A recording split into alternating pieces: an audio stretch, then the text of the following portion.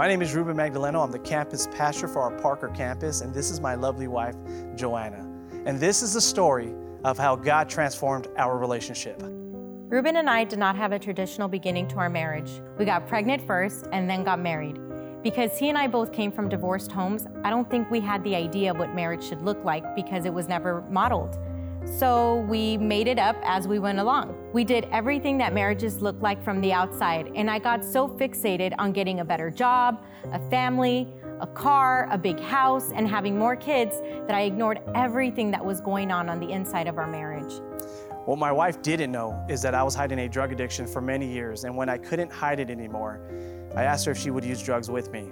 Now, it didn't take long for everything in our lives to fall apart. We went from having a home to being homeless, having jobs to committing crimes to continue our addiction. I single-handedly destroyed our family and especially our marriage. And I started relationships with other women and continued to get worse at my addiction and eventually ended up in prison. Then one day in 2008, I surrendered my whole life to Jesus Christ. And as I continued to go to church and started getting closer to God, my wife continued in her addiction. And I remember as a new Christian crying out to God, asking God, what do I do? Do I stay? Do I wait for her? Or do I divorce her? Your word does say that if she's unfaithful, I have that right. He led me to Malachi 2:16, where it says, I hate divorce, says the Lord God of Israel.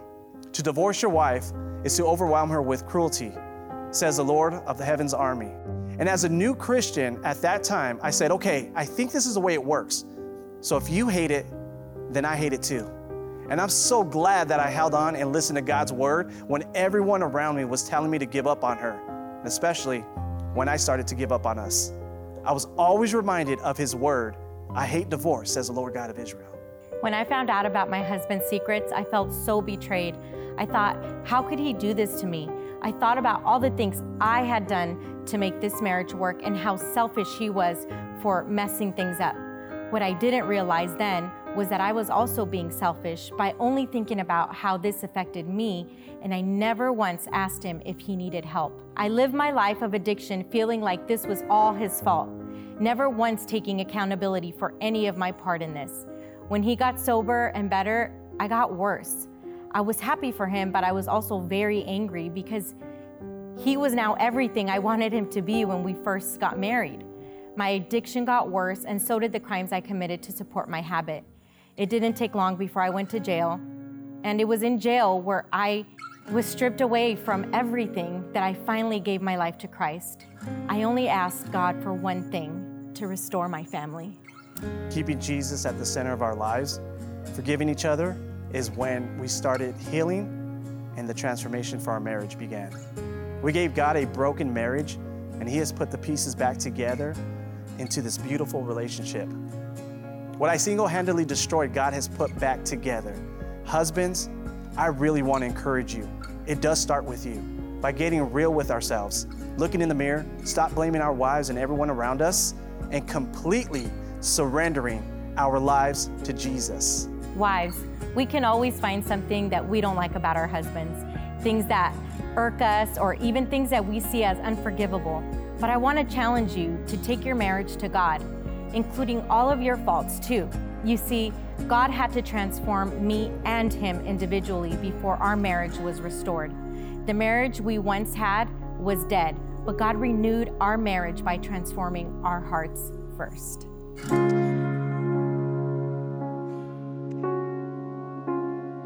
And that's how we continue to live a life transformed.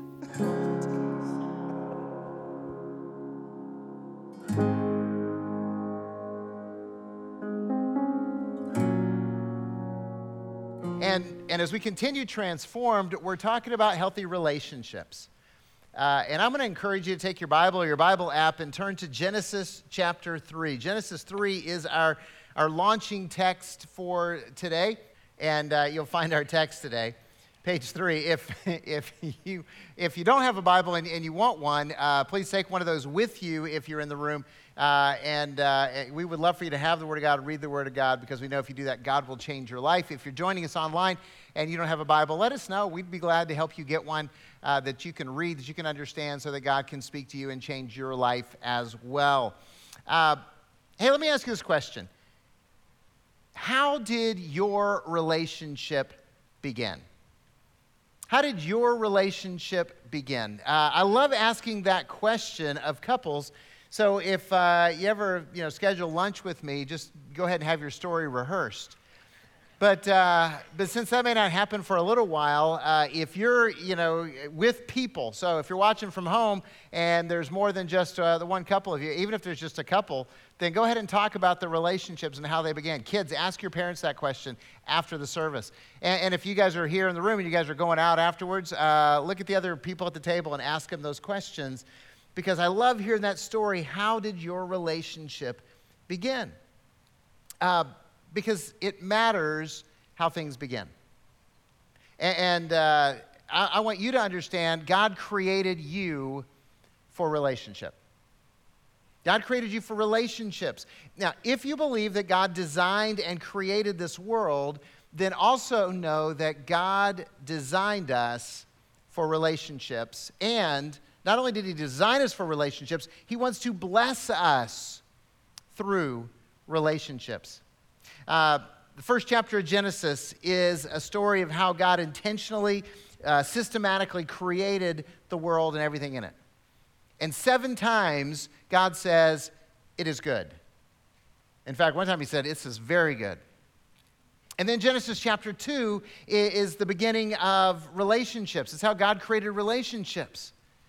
And God formed man, and man named creation. And the first time that something is not good in Scripture is before sin even occurred, when God said it is not good that the man should be alone.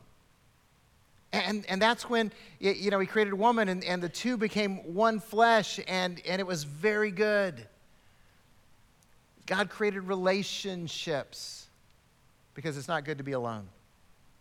And then Genesis 3, our text, takes us to the story of how sin came into the world and corrupted relationships.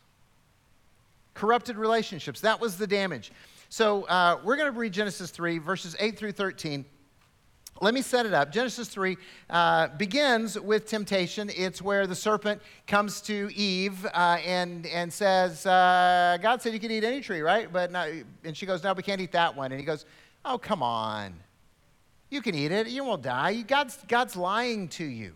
He's not telling you the truth. That's not going to happen. In fact, when you eat of it, you're going to be like God.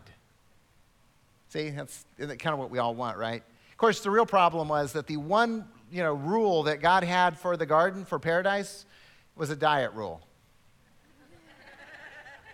See, we're still unable to break that sin, right? So the serpent tempted Eve. Eve ate from the tree, the knowledge of good and evil. She gave it to Adam. Adam followed suit, and we pick up the story in verse 8. This is right after they realized they were naked, and they put the fig leaf stuff together and covered themselves. Verse 8, it says, and they, Adam and Eve, heard the sound of the Lord God walking in the garden in the cool of the day, and the man and his wife hid themselves from the presence of the Lord among the trees of the garden. But the Lord God called to the man and said to him, where are you? Now, God knew where he was, but, again, this is about relationships. And Adam said, I heard the sound of you in the garden, and I was afraid because I was naked, and I hid myself. And God said, who told you that you were naked? Have you eaten of the tree of which I commanded you not to eat? Again, he knew the answer, but he's asking the question because it's about relationship. And verse 12, the man said, the woman whom you gave to me, be with me, she gave me fruit of the tree, and I ate it. And then the Lord said to the woman, what is this that you have done? And the woman said, the serpent deceived me, and I ate. Now, the story continues. It's the curses of sin and on relationships and on marriage and on work and all of that's part of it. It's foreshadowing about Jesus. Everything is there. But we're talking about relationships, and I want to talk about healthy relationships. Healthy relationships. And we're going to talk about healthy relationships by looking at an example of terrible relationships. Okay, we're going to learn from the bad example set by Adam and Eve in this one story, in this context, of the very first relationship. So now, understand, this is about marital relationships, but it's also about family relationships, and it's about friendship relationships, and it's about parent-child relationships, and it's about work relationships and friendships. What we're talking about is about all your relationships. Because if you take the principles of God and apply them to all your relationships will be healthy. So to begin, let's talk about some principles of healthy relationships. Healthy relationships are transparent. Sin tempts us to hide. Sin tempts us to hide. So verse 8, look at this again. The first one we read. And they, Adam and Eve, heard the sound of the Lord walking in the garden in the cool of the day, and the man and his wife did what? They hid themselves from God. They hid themselves. Why? They knew that they had messed up. They knew that they had sinned, and immediately the temptation was to hide. They wanted to cover up. Because of sin, they went from being naked and unashamed to being clothed and ashamed. You see, sin is always going to tempt you and I to hide because we're embarrassed, because we're afraid, because we're ashamed. And so we fear discovery. We keep secrets. I don't want you to find out about the stuff I've done wrong. You don't want me to find out about the stuff you've done wrong. That's why some of you avoid me. To be honest, you like me from a distance. You know, he's up on stage. We just call him pastor. But you go to lunch with me, and he's going to ask us questions. I already told you one of them, so you can rehearse the answer. But some of you are like, that's the last thing I want to do is get that close, because then you might find out something about me. See, we like that covering. We like pretending to be something that we're not. Right? We want to appear better than we actually are. And I know this because I grew up in church. I grew up in churches all across this country, and that was prevalent as people who put on their Sunday best, and they went to church and they acted a way that was an act because they didn't do it Monday through Saturday. They were different. And if you got to know them, you saw that difference. And so I grew up surrounded by hypocrisy because people didn't want to be discovered, because they were afraid of the judgment that was going to be offered them by other people. So let me just be really clear. If you're a follower of Jesus Christ, if you believe that Jesus actually is the one and only Son of God and Savior of the world, if you believe that he really died on the cross to pay for your sins and was raised from the dead, and you have made a commitment to follow Jesus with your life, then God is calling you to be honest. He's calling you to be transparent. He's calling you to be truthful about who you are and what you struggle with. That's why I love recovery groups. I mean, we've got recovery ministries here. Celebrate Recovery is awesome. There's a lot of you involved in other recovery groups in town. That is a beautiful thing because, you know, it's hard to be in a recovery group and not be honest. Because they start off with disclosure. Everybody in the group already knows we're all messed up, so let's be honest. That's really what church ought to be, right? Since we've all sinned and come short of the glory of God, then why are we pretending to be better than we are? Let's be honest. Let's embrace transparent living because that's going to change our lives and it's going to lead to healthy relationships. So if you want healthy relationships, you have to travel in truth. It'll make a difference in your marriage. It'll make a difference in your family with your kids. It'll make a difference where you work. All of your relationships need transparency. So healthy relationships are transparent and healthy relationships are trusting because sin causes us to fear. Again, look at verse 10. And Adam is responding to God and he says, I heard the sound of you in the garden and I was afraid because I was naked and I hid myself. I was afraid. Fear came out of his sin, out of his rebellion, and so he tried to hide from God. Adam was afraid of God's reaction. Adam was afraid of the consequences of his choices, and so he tried to hide from God. And there are so many people who are living in fear. There's so many people who are relating out of fear. Fear of betrayal, fear of abandonment, fear of humiliation, fear of rejection. And you know what fear causes us to try and do? It causes us to try and control other people so they don't hurt us. Let me say that again. Fear causes us to try and control other people so they don't hurt us. It's what we do because we're trying to protect ourselves because we're afraid we're going to get hurt. And so we push other people away before they can push us away. Or we, try to control their actions and control what they do and who they're with because we're afraid they're going to hurt us. It's a terrible motivator for relationships. And if you're relating in fear, then your relationship is going to be unhealthy because trust is the foundation for healthy relationships. I'm going to say that again. Trusting your partner is the foundation for healthy relationship. Trusting your friends is the foundation for healthy relationships. Trusting your children appropriately is the foundation for healthy relationships. You see, when two people trust each other, relationships can thrive. Of course, faithfulness is part of that because if you're not faithful in that relationship, then trust is destroyed, whatever that faithfulness looks like. But trust is essential for any healthy relationship. So we have to decide to be transparent, trusting, and we have to decide to be responsible. Responsible, because sin tries to blame. I absolutely love these verses now that I've been happily married for 36 years. The man said, verse 12, "The woman who you gave to be with me, God, she gave me the fruit and I ate it." And then Eve, right? It's the serpent's fault. The serpent deceived me and I ate it. You know who created the serpent? God, right? Wink, wink. They blamed God. I absolutely love that. They rebelled against God and they blamed God for their rebellion. And, and Adam didn't just blame God, but he blamed Eve too. God, it's your fault, and it's her fault.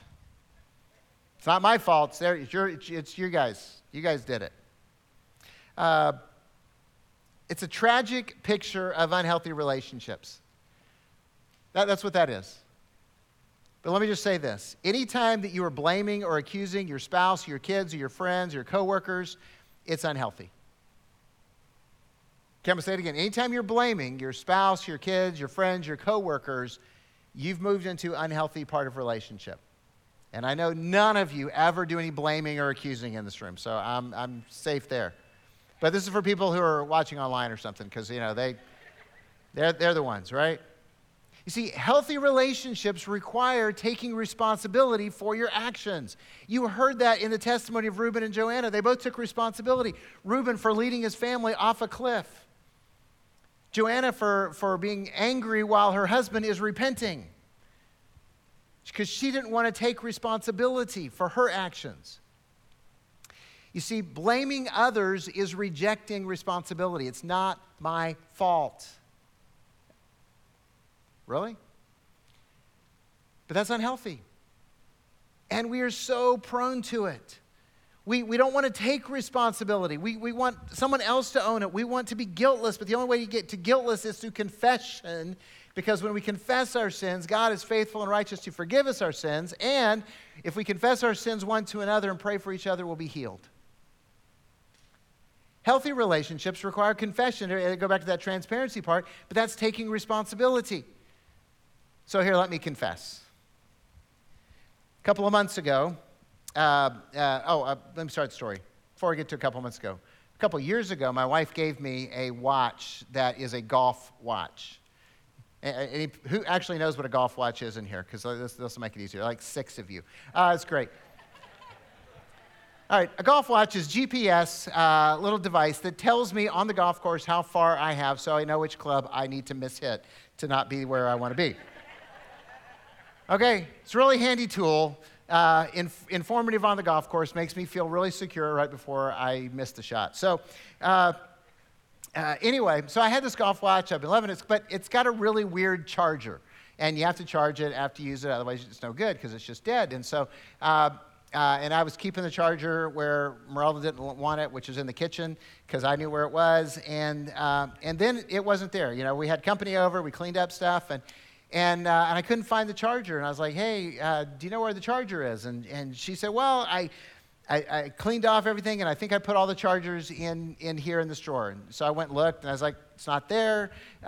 What did you do with it? And so she looked, and she tore the area apart. She goes, I can't find it anywhere. And so then she ordered a new golf watch. I didn't know this, but she ordered it for a Christmas surprise. And they're not cheap. And you know, ladies, you know what happened right after she ordered it, right? Yeah, I found it right where I put it.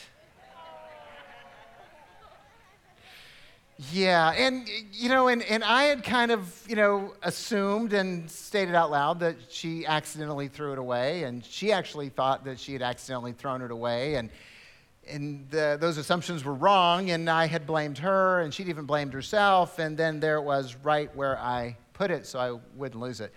And then she surprised me with a golf watch that I didn't need because we had found that other one. And so I repented and I apologized and we laughed about it. Because that's what happens when you take responsibility. Now, healthy relationships are transparent, they're trusting, they're responsible. I'd encourage you to look at your relationships and evaluate how you're doing in those areas. But really, to apply those behaviors, you need to grasp the concept of relational reciprocity. Relational reciprocity. I know it's kind of a fancy word, but reciprocity is the principle that we reap what we sow. Okay, we reap what we sow. And by the way, the idea you reap what you sow is repeated over and over and over again in Scripture. Jesus said, give and it will be given to you, for the measure you use will be measured back to you. That's reciprocity. You're going to reap what you sow. Jesus said, blessed are the merciful, for they will receive mercy. Yeah, if you give mercy, you're going to get mercy. That's reciprocity. The Apostle Paul actually spelled it out in Galatians 6 when he said, hey, don't be deceived. God isn't mocked. Whatever you sow, that's what you're going to reap. If you sow to the flesh, you'll from the flesh reap destruction. If you sow to the Spirit, from the Spirit you'll reap eternal life. Okay, that's reciprocity. But the Apostle Paul talked about it in terms of marriage relationships too. In Ephesians 5, he said, the man who loves his wife loves himself. Now, listen to that again. The man who loves his wife loves himself. Isn't that cool? That's reciprocity. Whatever you put into your relationships is what you're going to get back from your relationships. That's why transparency and trust and the whole responsibility is so important in relationships, because you put that in, you're going to get that back. But if you're in your relationships, if you're deceitful, if you're accusative, if you're angry, if you're fearful, if you're unkind, guess what kind of relationships you're going to have? Yeah. But if you're loving and kind and helpful and honest, then that tends to come back to you in the relationships that you have.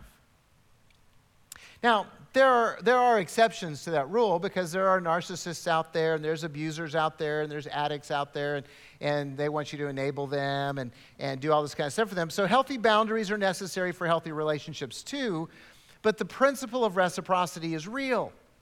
The man who blesses his wife gets blessed. The wife who blesses her husband gets blessed. The parents who bless their kids get blessed. The one who's a great friend usually has great friends. Why? Because of relational reciprocity. And once you grasp this, it changes your relational dynamic tremendously. Once you understand this, you own this, you go, hey, I'm going to do this, it changes the way you think, it changes the way you approach every single relationship that you have. For instance, once I stopped asking God to fix Meralda, and started asking God to fix me so I could be a better husband, it's amazing how the relationship got better. Now, see, some of you are laughing. I'm being completely honest. Because what we tend to do is we tend to look at the faults of our spouse or our friends or whoever we're dealing with, and we pray for them, for God to make them like we want them to be. That's us praying selfishly. That's what I mean when I say fix them. Because all of us are tempted to pray that God will fix other people, but the reality is you don't have any power over those other people. Yes, you should pray for them, especially where they're struggling.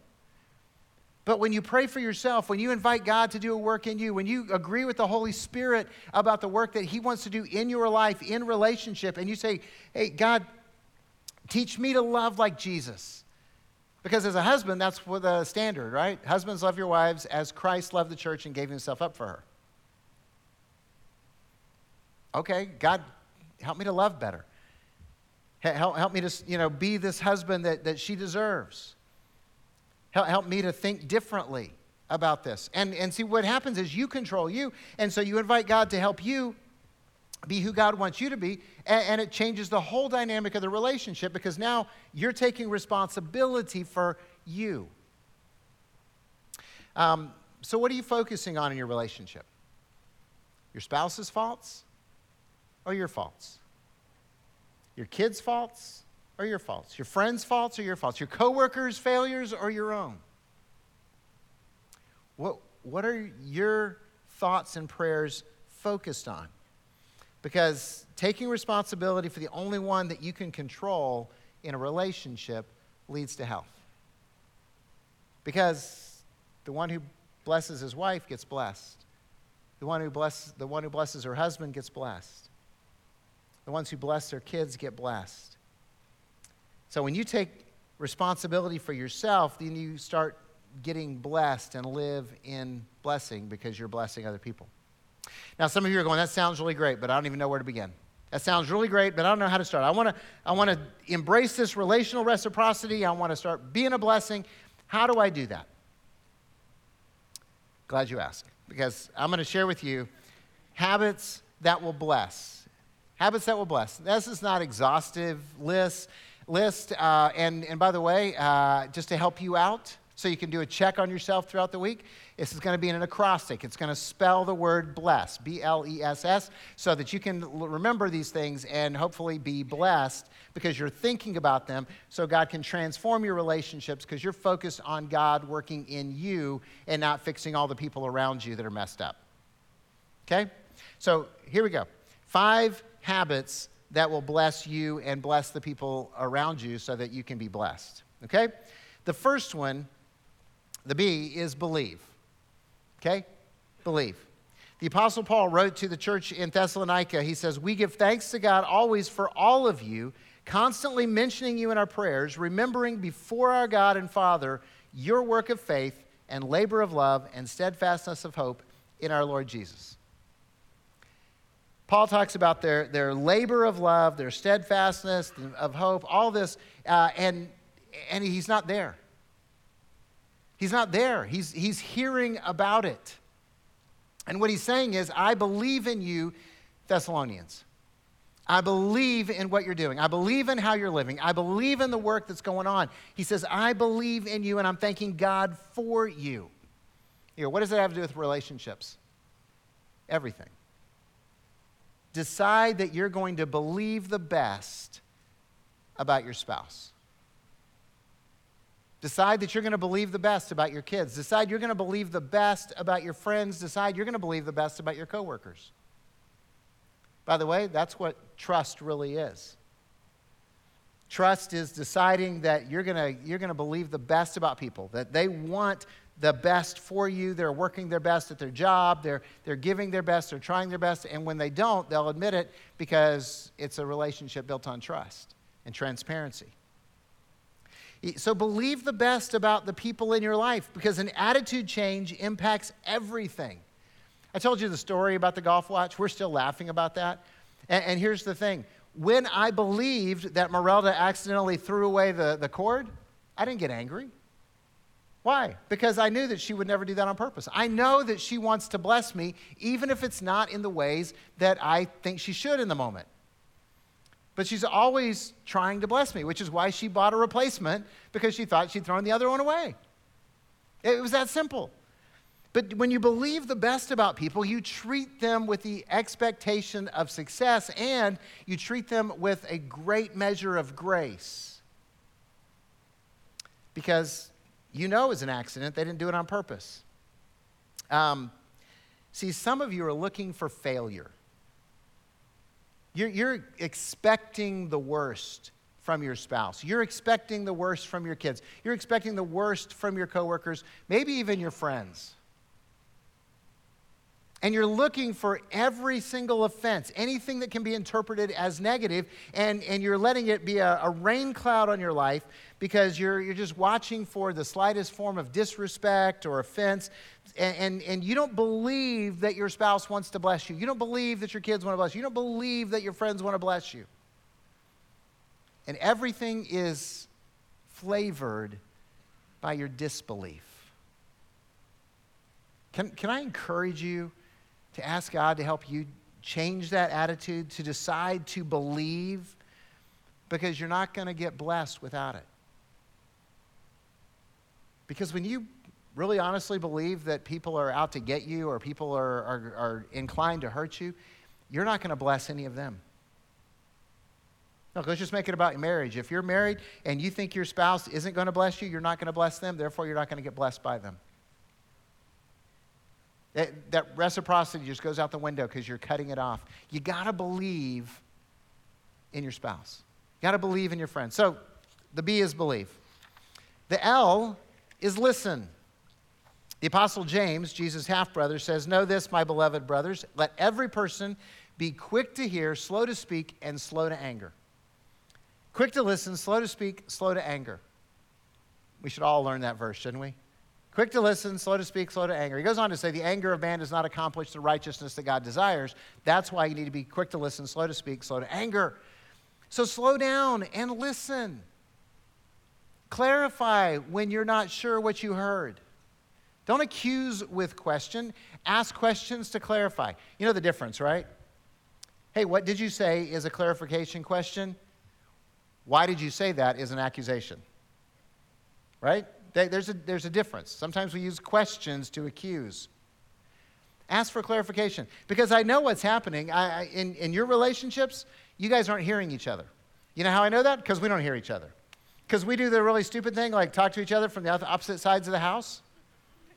Right? And so what do? You just yell. So now they hear you yelling at them, and they didn't hear you correctly, and they misheard you, and then they're mad because they just called you a name. They didn't call you a name. You just didn't hear them right. But you don't clarify. You just walk in there and yell at them. They're confused, so they just yell back. Next thing you know, you have a fight on your hands. Why? Because you're deaf. All right, so let's confess. How many of you talk to each other from other rooms in the house? Yes. We all need to repent. Your marriage would be so much healthier if you just walk into the room and start the conversation when they can see you. Okay, look, we laugh about it because I'll say, hey, I know you didn't say this, but here's what I heard. So listen. I'll also just confess this, that, I love going out to eat with my wife because neither one of us picks up phones or iPads or turns on the TV and gets distracted. We can actually hear each other. So practice listening. And that whole slow to anger part, seriously. Why are you getting angry so fast? This practice alone is going to improve your relational health tremendously. So believe, listen. Third, encourage. Encourage. Again, the Apostle Paul, writing to the Thessalonians, 1 Thessalonians 5 says, therefore encourage one another and build one another up, just as you were doing. Encourage. Hey, every time you open your mouth, your words are going to bless or they're going to curse. That's a reality. Bless or curse. Every time you speak. So choose to encourage.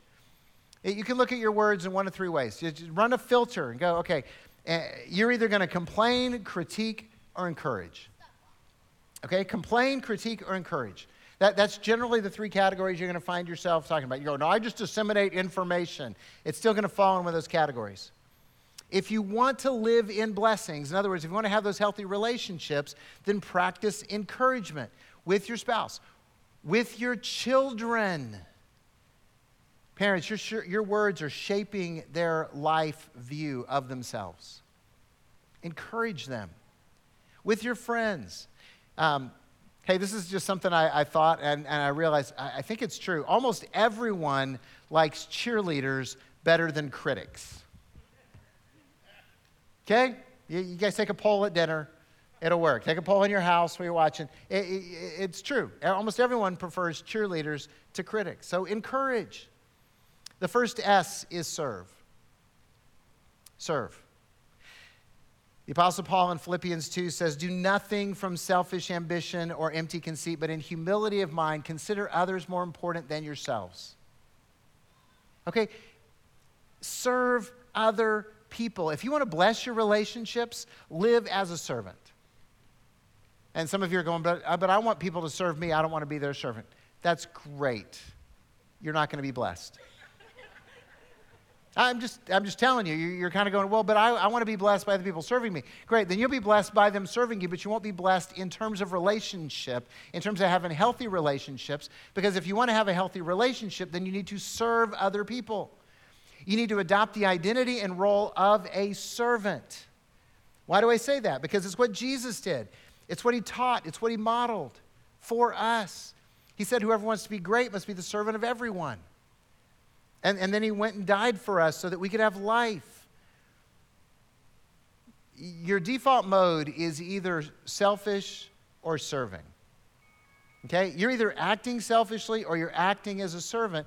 And you have to figure out which one defines your life. Which one is most prevalent in your life? Because it's going to be one or the other. So, men, take out the trash. Finish the project. Clean the toilet. Okay? All right, ladies, I really expected a standing ovation when I said that one. You guys must be sleeping tonight or something. Hey, kids, you want to freak your parents out? Start doing your chores without them asking. Clean your room without being harassed. Okay? Take out the trash the first time they ask you, and your parents, it'll change your family radically, and your parents will be like, what happened? And you'll be blessed, kids. I'm just telling you, this is the secret. You'll be blessed. So if you want to be blessed, serve other people. So believe, listen, encourage, serve, and the second S is share. Share. The Apostle Paul in Romans 12 says, rejoice with those who rejoice and weep with those who weep. Look, God wants us to celebrate with others. He wants us to weep with others, to be present with others in the moment and share their burdens and joys. That's what God wants. If you can't do this or if you don't do this, you're not going to be much of a friend or a parent or a spouse, because this is compassion. And can I just honestly say, if you rejoice when others weep, if you're celebrating their failure, if you're grieving when others rejoice because you're grieving their success, then your heart is really in a dark place. And Jesus needs to change it. You see, God created us for healthy relationships. We're going to receive back what we put into them. Are you going to choose to bless? Now, if you're sitting here going, I want to, but I need some help understanding myself or understanding our relationship, counseling's available, Celebrate Recovery's available, marriage mentoring's available, life groups are available. You just need to ask. You need to reach out and say, hey, we want to help because we want you to be blessed. You got to choose, in order to be blessed, to live your life as a blessing to others. Will you pray with me? Father, you've blessed us. You've given us life in Jesus that we don't deserve, and you have pursued a relationship with us through his death and resurrection. And we want to say thank you. But God, you also see our lives. They're transparent to you, even if we've been trying to hide. And you know how selfish we are. You know how accusative we are. You know how so often we curse with our words rather than bless. And we just want to repent.